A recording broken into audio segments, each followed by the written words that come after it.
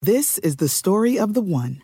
As head of maintenance at a concert hall, he knows the show must always go on. That's why he works behind the scenes, ensuring every light is working, the HVAC is humming, and his facility shines. With Grainger's supplies and solutions for every challenge he faces, plus 24/7 customer support, his venue never misses a beat.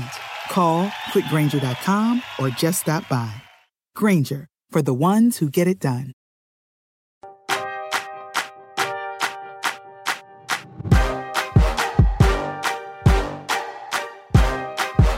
Hello everyone, welcome to another Tuesday edition of Roundball Stew. I'm your host, Ryan Knaus. With me is my co-host, Jared Johnson. Jared, I don't think we've talked about it, but I may have called you a guest last week. If I did, I apologize. You're very much in the co-host seat. I can go with either title. Well, I think co-host, given that we collaborated on the rundown for today's show. Right. Speaking of which, we're going to start out with an Edge Plus pickup of the day. That's from our premium season tools package. Then we're going to get right into the news from Monday's games, highlights, lowlights, some actionable fantasy information. There's a lot to cover. So let's start out with the Edge Plus pickup of the day. This comes courtesy of our colleague, Jonas Nader. And we are talking about Kenrich Williams. Jonas writes, rostered in just 1% of leagues, the man they call Kenny Hustle. When the Thunder needed a spark in their game versus Houston, Kenrich and Alexei Pokusevski were the only ones to bring it. Williams ended up scoring 12 points with 4 rebounds, 3 assists, 1 block, 2 triples in 22 minutes, and you have to think his minutes jump this weekend versus Philly. The best part about him is he's seen minutes at positions 1 through 4 throughout his career, so he has multiple paths to playing time. And coach Mark Daigneault raved about him, saying after the game, he played himself to exhaustion, set a tone for us in terms of competitive spirit, and was a bright spot for us. Jonas concludes, is this a bold pick? It absolutely is. But the good news is he's rostered in 1% of Yahoo leagues. So feel free to see what he does on Sunday before making the plunge, since he's still pretty hidden. I love it, Jonas. Good stuff. With Kenny Hustle in the bank, we can move on to headline news from Monday's games. Let's start with Boston versus Charlotte. This was a highlight factory. Jared, I don't know if you caught any of this game, but it was exceptional. Went into overtime. Jason Tatum, the Celtics dominated OT. It was really Tatum and Brown who did the heavy lifting, but Robert Williams was everywhere. Dennis Schroeder came up big as a fill-in starter. Jason Tatum finished with 41 points, 8 assists, 7 rebounds. Just the superstar mode that we've been wanting to see. It's here. He hit 6 threes, 14 of 28 shooting. He's an absolute beast. What else jumps out to you? We could talk about Robert Williams real quick if you like. Yeah, Robert Williams played really well, but it comes with the caveat that Al Horford was resting for that one. Or was it an actual injury? I don't recall exactly, but I think it was a rest day.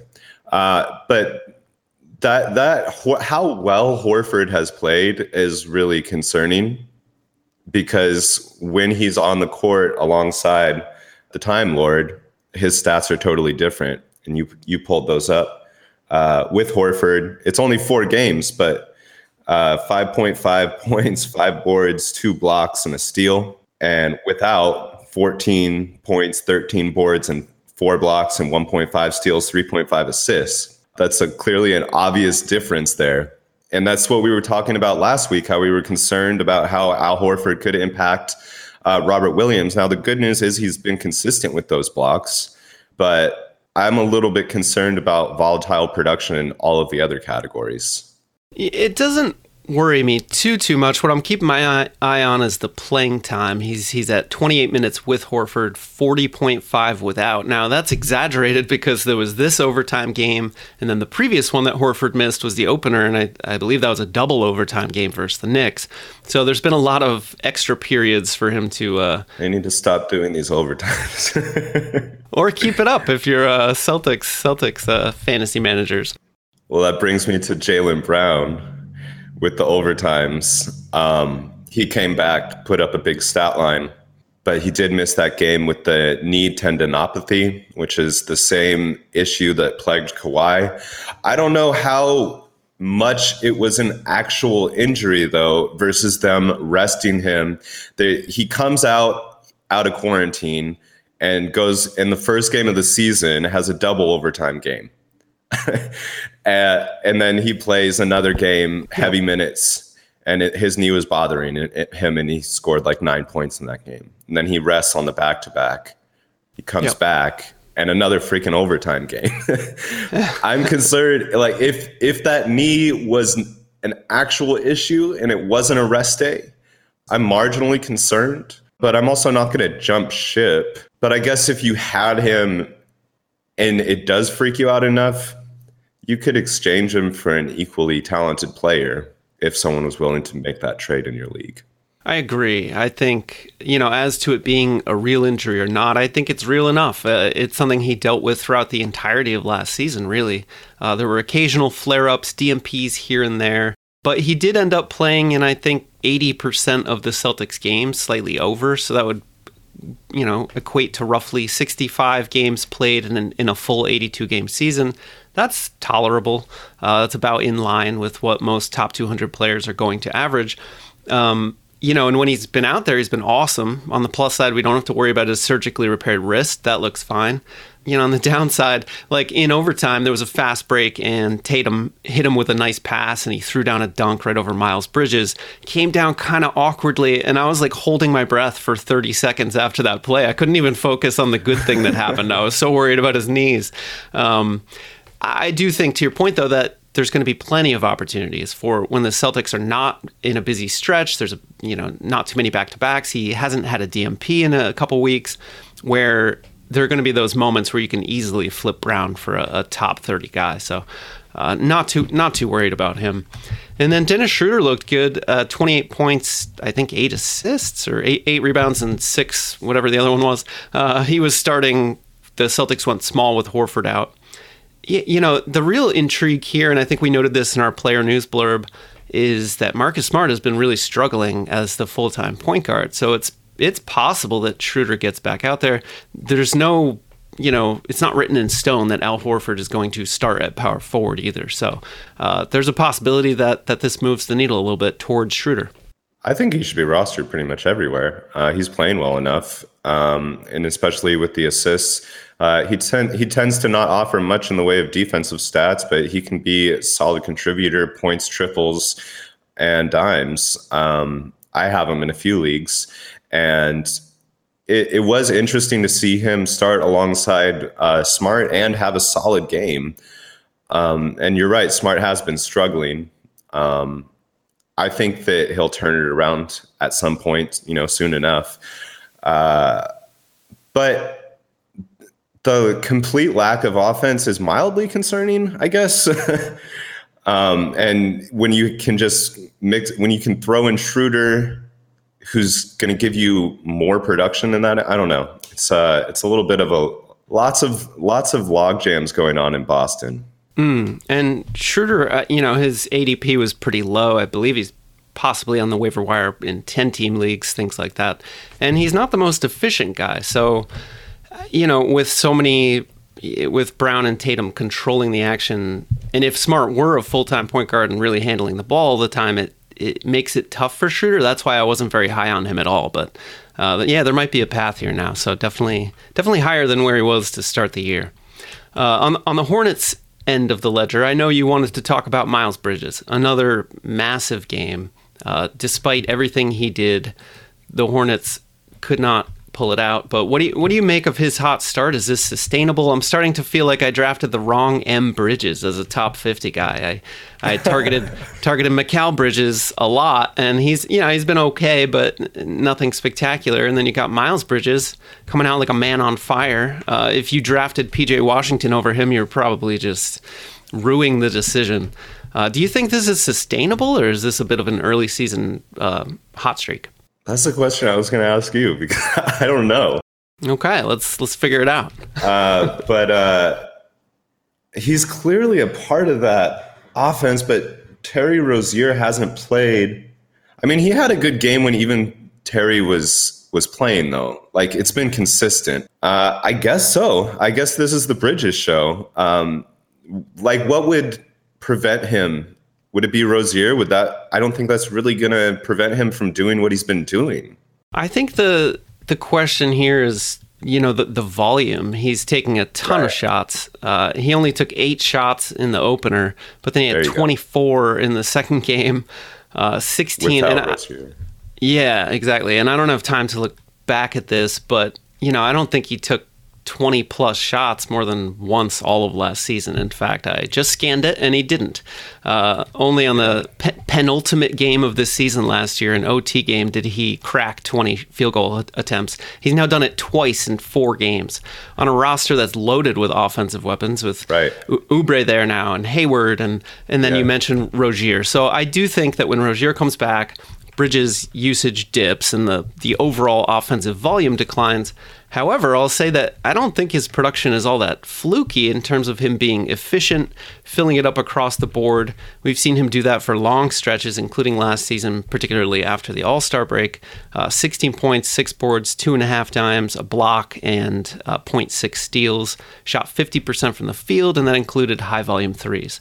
So I like everything about him. I know our podcast colleague Matt Stroup is very high on Bridges and is probably crowing about all the statistical goodies he's bringing in right now. But so I tend to buy it. I do think this is a high watermark, but you can't really trade him based on that because everybody knows it's a high watermark, right? No one expects Bridges to be a top 10 guy in 9-cat as he is currently. So I think take the win, expect him to net out as like a top 50, top 60 guy.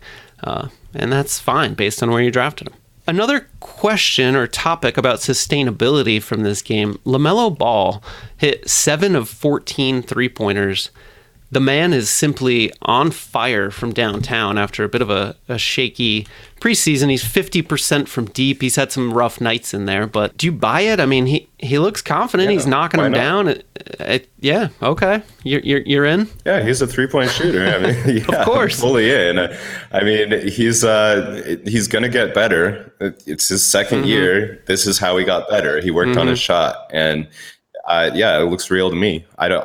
He's going to have a phenomenal season. He's going to go like from taking such a massive leap, but it's completely within range because that's who he is. He's an incredibly talented NBA player.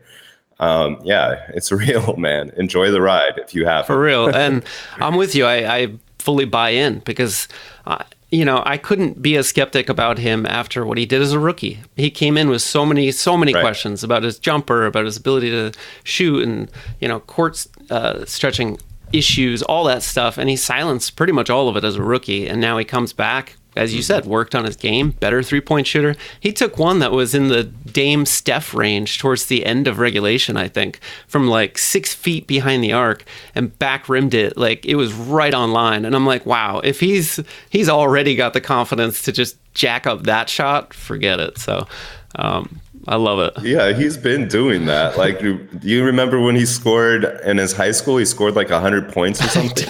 I'm sure I heard that, but I don't remember. He always used to jack up, just like that was actually a flaw. Like he always used to take like these half court shots. But look, he's improving. He has been working on this. Yeah. Like, I'm fully on board with him. All right.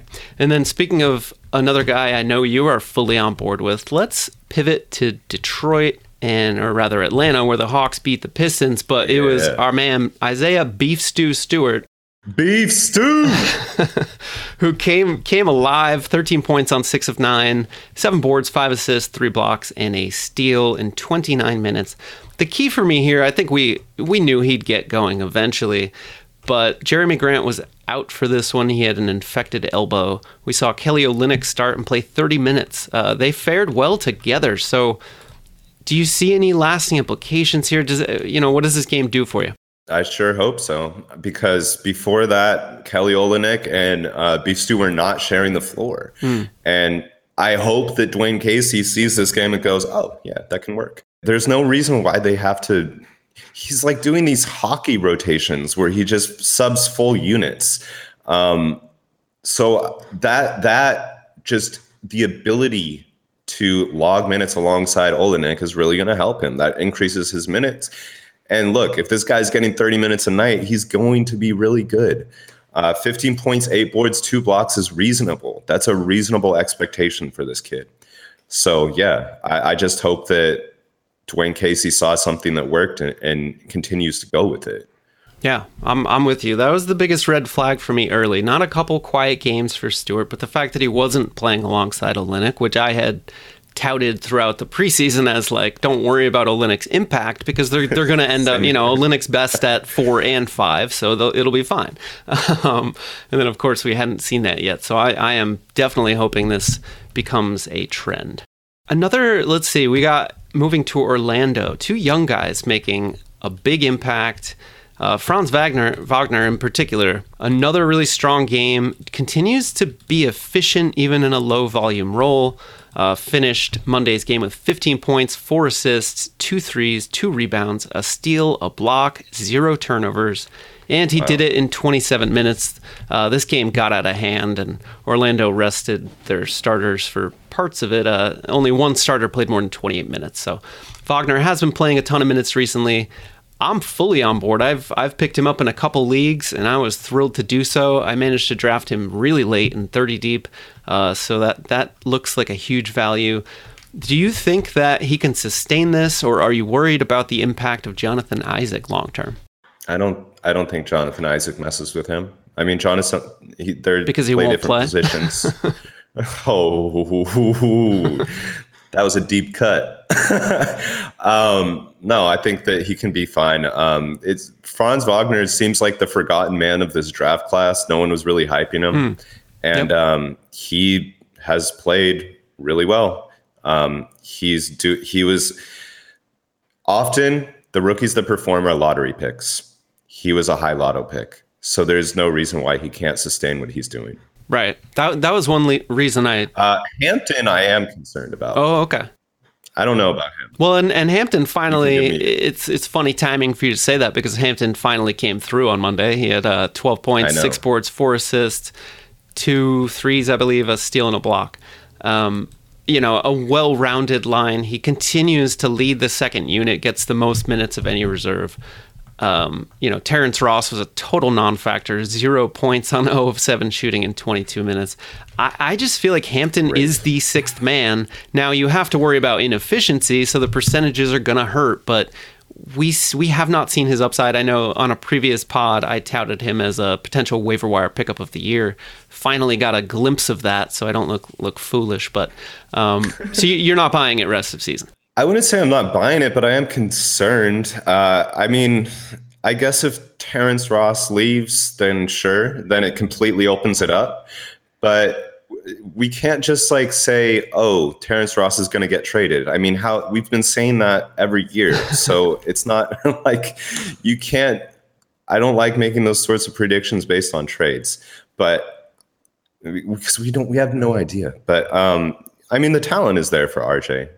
So I guess I'm lukewarm on him. You're a little bit higher, but I wouldn't say I'm fully off. Yeah, I'm not over the moon. I just love the potential that's there, especially and same thing goes for Wagner, these young, talented guys on a clearly rebuilding team where the competition for minutes is a guy like Terrence Ross and Gary Harris, for instance, who made his season debut on Monday with 2 points and 2 assists, played 19 minutes. I just feel like these guys, if anything, their roles are going to diminish as the season goes on. And they're already not putting up that much resistance to Hampton getting playing time. So in any case, a guy who probably isn't going to fly off your waiver wire tomorrow based on a 12-6-4 line. So, maybe give it a couple more games, but keep him in mind. And if you start to see that uptick, grab him while you still can. Another player who falls into that mold, a convenient segue, might be Nasir Little. Nas Little was the lone bright spot for Portland, I would go out on a limb and say. Portland got absolutely destroyed last night by the Clippers. Nas Little filled in as a starter for Norman Powell, who has a knee injury. He had a solid all-around game and stats to go with it. Are you buying Nas Little here? Is this just a streaming player? Do you see something? I know Coach Chauncey Billups has really talked him up, kind of said that he's going to be the X factor for this team and they need him to take on a huge role. I can see it personally. That gives me more to think about. I didn't know that factor. I picked him up when Norman Powell went down. I think a lot of his value is going to be tied to what Norman Powell, and this is another knee tendinopathy thing. We don't have a timeline on Norm. But if he does need, the way I look at it is, hey, go get him and see what he does while Norm is out. And if Norm comes back and he sucks, then you cut him. But there's nothing wrong with taking a chance on him, especially when he shows you a little glimpse of upside like he did last night. Yeah, and he did have 2 steals and 2 blocks in last night's game. His, per 36 for his career, not that great. 0.6 steals, 0.8 blocks per 36 minutes. So that's something I'm watching is, can he actually be a defensive stat guy? Because the offense is probably going to come and go. That's not really his role on this team. But if he can rack up steals and blocks, that gives him staying power. We'll see. And you mentioned the tendinopathy. To be clear, because we mentioned that with Jaylen Brown as well, that refers to a wide range of ailments, all of which stem from overuse, essentially. So the only thing you can really do is rest, ice, that type of thing. Yeah. It's not an acute injury. There's no inflammation that they just need to get down and then they can play. Hence, there's no real timetable we can give for guys. It's completely case independent. It's what the medical staff thinks. So unfortunately, all you can do is call Norman Powell day to day moving forward. Yes. Let's see. Oh, did you want to mention Terrence Mann? I know he finally got going. He's had a very quiet start. Even with Batum back, Mann found some traction in the blowout. Anything you believe in there? Yeah. I was when you told me that he had a good line, I was like, damn it, I cut him in a league. But I actually cut him for someone reasonable. I really believe in him. I believe in his potential, and I like that the minutes are there. I want his production to be a little bit more consistent. He's just give us little glimpses, but it hasn't been stellar. But I just think the potential is there for him. It's just how consistent can he be? So maybe he's more of a deep league guy. Yeah, maybe. I like it. All right, let's move on to a speed round because there are 9 games. Obviously, I should have said this up top, but this is not going to be a comprehensive highlights and lowlights. We would be here for 3 hours talking. But we can speed through some highlights. So 3, 2, 1, let's do it. Karl Anthony Towns piled up stats. He just went off for DFS in particular. I think in the single game slate where you multiply the top score, he had something crazy, like 150 or something. He just went nuts. Had 32 points, 14 boards, 7 assists, 2 steals, 2 blocks, 4 3-pointers, 8 of 8 from the free throw line. Cat is a monster. I thought he slipped a little too far in most drafts. I love it. Anthony Edwards had a terrible first half, then absolutely exploded, especially in the third quarter. Had 26 points after halftime. He looks locked and loaded. Jonas Valanciunas had a 22 and 23 line, played 39 minutes, and was basically, Brandon Ingram got his, and Devontae Graham played well, but this was Jonas Valanciunas' show. He was unstoppable. Granted, the Wolves didn't put up much resistance defensively. Sell high, but maybe don't. I'm going to have a little one-word response. Yeah, no, have it. Sell high, but maybe don't what? On JV. Oh, okay. We'll talk about it later. Got it. Paul George swiped a career high, 8 steals, looks fully amazing. Stud. He looks so comfortable out there. That's what I love about it. Yeah. He just looks like a dude who knows that he can get buckets and shut people down. He can be a top 3 player. I would believe that based on how he's playing if he stays healthy. Kevin Love scored 22 points in 21 minutes, seems to finally be accepting his new role. The Cavs might... Maybe grab, maybe don't. Yeah. I picked him up after Jared pointed out that the Cavs might be featuring him. But... And I told you I'm quitting this podcast. Over Kevin Love, that would really be something. I'm not even buying it. I really just want to stream him for a little bit this week and then cut him loose. Right. I don't think you can feature a guy like Kevin Love. It's not like there's anything he's going to show other teams that they don't know already. Or how many years does he have left on his contract? Is he in the final year, or does he have 2 years left? Oh, that would be... Pull that up real quick. Yeah, you look that up in the background. But, unless every three-pointer he makes shaves $200,000 off his contract, no team is going to trade for him. So I don't see that happening. And even if they do, it's going to be bad contract for bad contract. Lauri Markkanen, his teammate, had 4 steals, a block, and a decent line, so he's finally on the upswing if you've been holding on to him and suffering. Jarrett Allen continued to absolutely dominate, 21 points on 10 of 11 shooting, 16 boards. I'll admit I wasn't high enough on him. I was a little bit scared off by the crowded front court.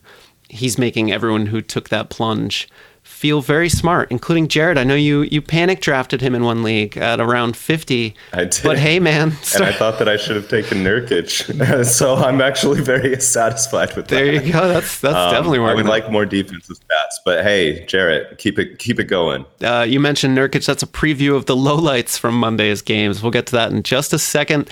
Rounding this out, Bradley Beal returned from a bruised hip, scored 19 points on 8 of 22 shooting. He had more turnovers than assists, but at least he's healthy. Jimmy Butler went nuts, scored 36 points. Oh, for Beal, for sure. There's a chance he leads the league in scoring, for sure. I still think Steph is more than the favorite, but... Ooh, good point. Yeah, Steph and Beal, it's close. Jimmy Butler, 36 points on 21 shots, 5 steals. That's why you drafted him. Tyler Hero continues to look great, had 9 dimes off the bench. Kyle Lowry was all-star. There you go.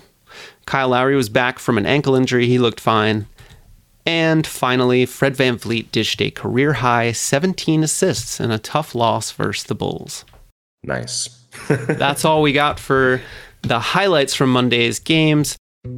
Dietz and Watson's been making meats and cheeses the right way since forever. What's that mean? It means never cutting corners, ever. It means cooking, not processing. It means our Virginia brand ham that's cooked to perfection, then twice baked to layer the flavors. It takes more time, but you can taste the difference. We come to work every day to do it the right way, even if it's the hard way. Because if it's not right for us, it's not right for you. Dietz and Watson, it's a family thing since 1939. The longest field goal ever attempted is 76 yards. The longest field goal ever missed? Also 76 yards. Why bring this up?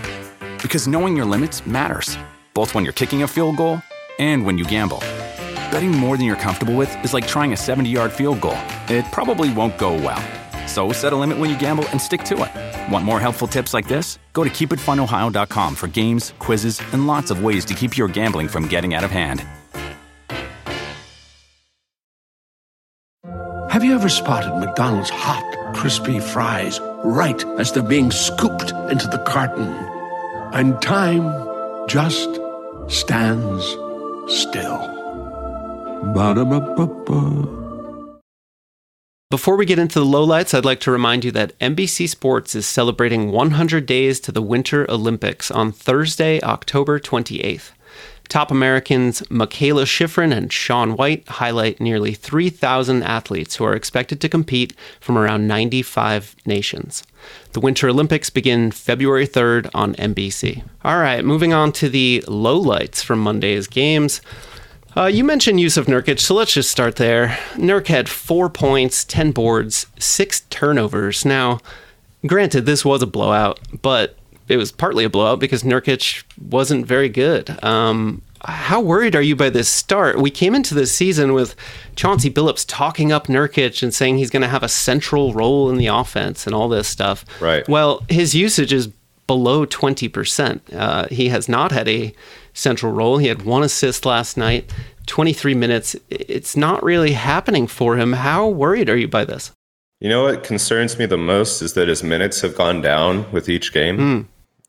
He just saw 23 the last one. It was a blowout, so that was a factor. And also, he hasn't blocked any shots over the past 2. That's concerning. Same time, man, I don't know, because he was also really bad last year.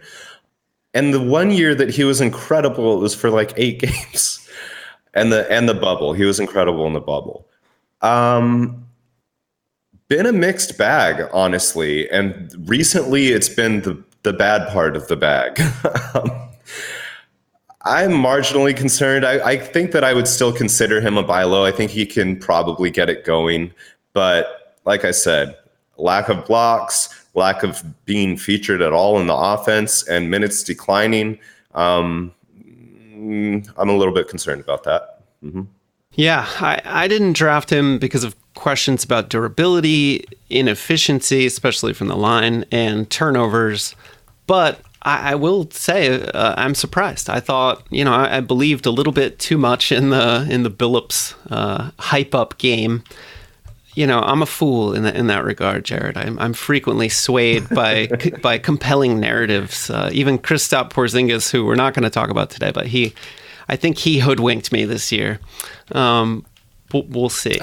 Man, I don't. Hey, maybe we should just when I watch the Mavs games this year, I'm like, what is this offense? What are you doing? Like it's like, here, Doncic, dribble 90 times and maybe pass once. What is this? I don't know. I thought that why is KP being so bad? Why is he being so bad? On the one, listen, I think maybe we've set ourselves up to fully diagnose this in a future podcast. I think it warrants it.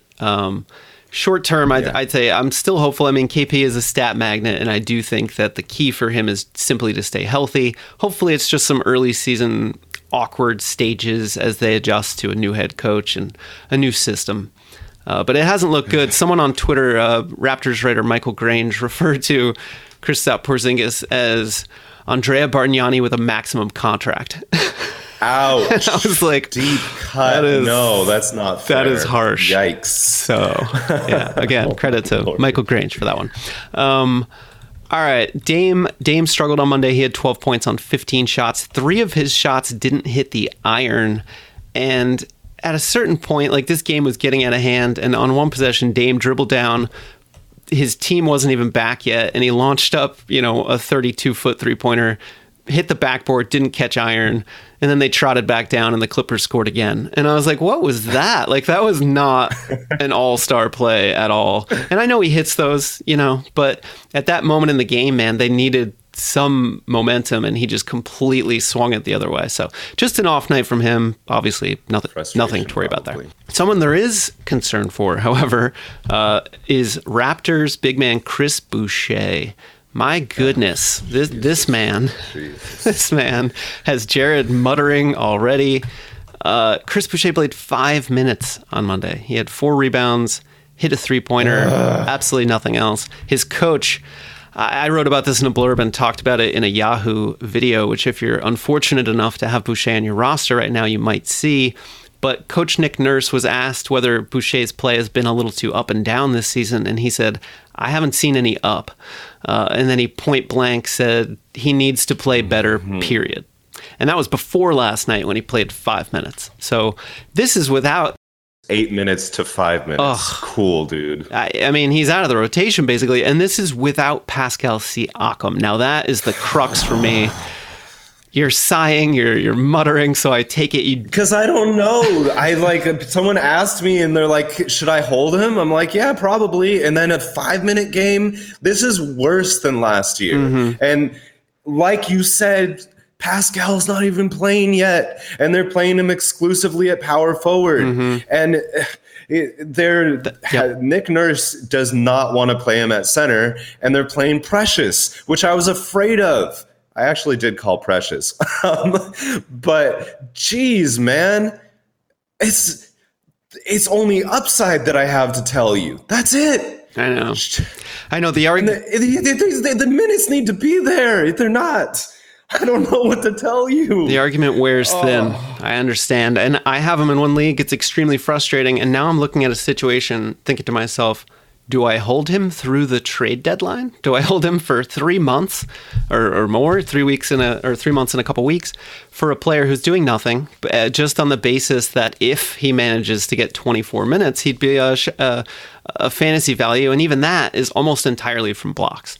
So, man, it's tough because the outlook right now is not good. The best thing he has going for him is that he's on an expiring contract, and some team might want to, give up future assets to bet on his upside. I don't know, man. I don't really see it. So if you need to cut him, I get it. I can't because the upside's so massive though. It's just, it is. freaking At nurse. the same time, to me, because we're early in the season, roles are changing so frequently. You're seeing players break out. And I've referred to this before, but it's the opportunity cost to me. Like, if you're holding someone, you're then missing out, unless you have worse players than Chris Boucher, in which case, God bless, go cut those people. But if he is the worst player on your roster and you're just letting pickup after pickup go by because you're afraid of cutting Chris Boucher, you're missing out on value now and potential value down the road. So it starts to become a different equation. I get the upside. I get it. And maybe I say, hey, it's okay to cut him. And then he's a top 40 guy for the final 3 months of the season when you need it most. I get that. At the same time, I just made the counter argument. So everyone needs to decide for themselves, ultimately, whether you're a believer here. I would say I can't get on board with cutting him, but you laid out a pretty good argument, man. The minutes aren't there. It's scary. It's tough. Something to watch. And again, when Siakam comes back, it could be lights out for a little while for Boucher's playing time. All right, for the Wolves, D'Angelo Russell was awful. He's shooting 31.8% through 3 games, 4 assists and 4 turnovers. It's a small sample size, but high inefficiency and high turnovers are nothing new for D'Angelo Russell, so it's not like this is a total fluke. He was really, really bad last night, and he hit a key three-pointer, but he banked it in off like a lousy isolation possession at the top of the key. Nothing was working. I'm not, I don't have him anywhere, but I wouldn't be excited to if I did. I have him in one league because all the point guards that I wanted got taken. And then I was like, Jesus, I need a point guard. I get that. And I took him. I guess I'll spin it this way. Opportunity is there. Minutes are there. The shots are there. They're not falling. Yeah. So we know who D'Angelo Russell is. He's not always consistent, but he can have these huge explosive games, and I think that's coming. So I do think that you could view him as a buy low candidate. Just know what you're getting.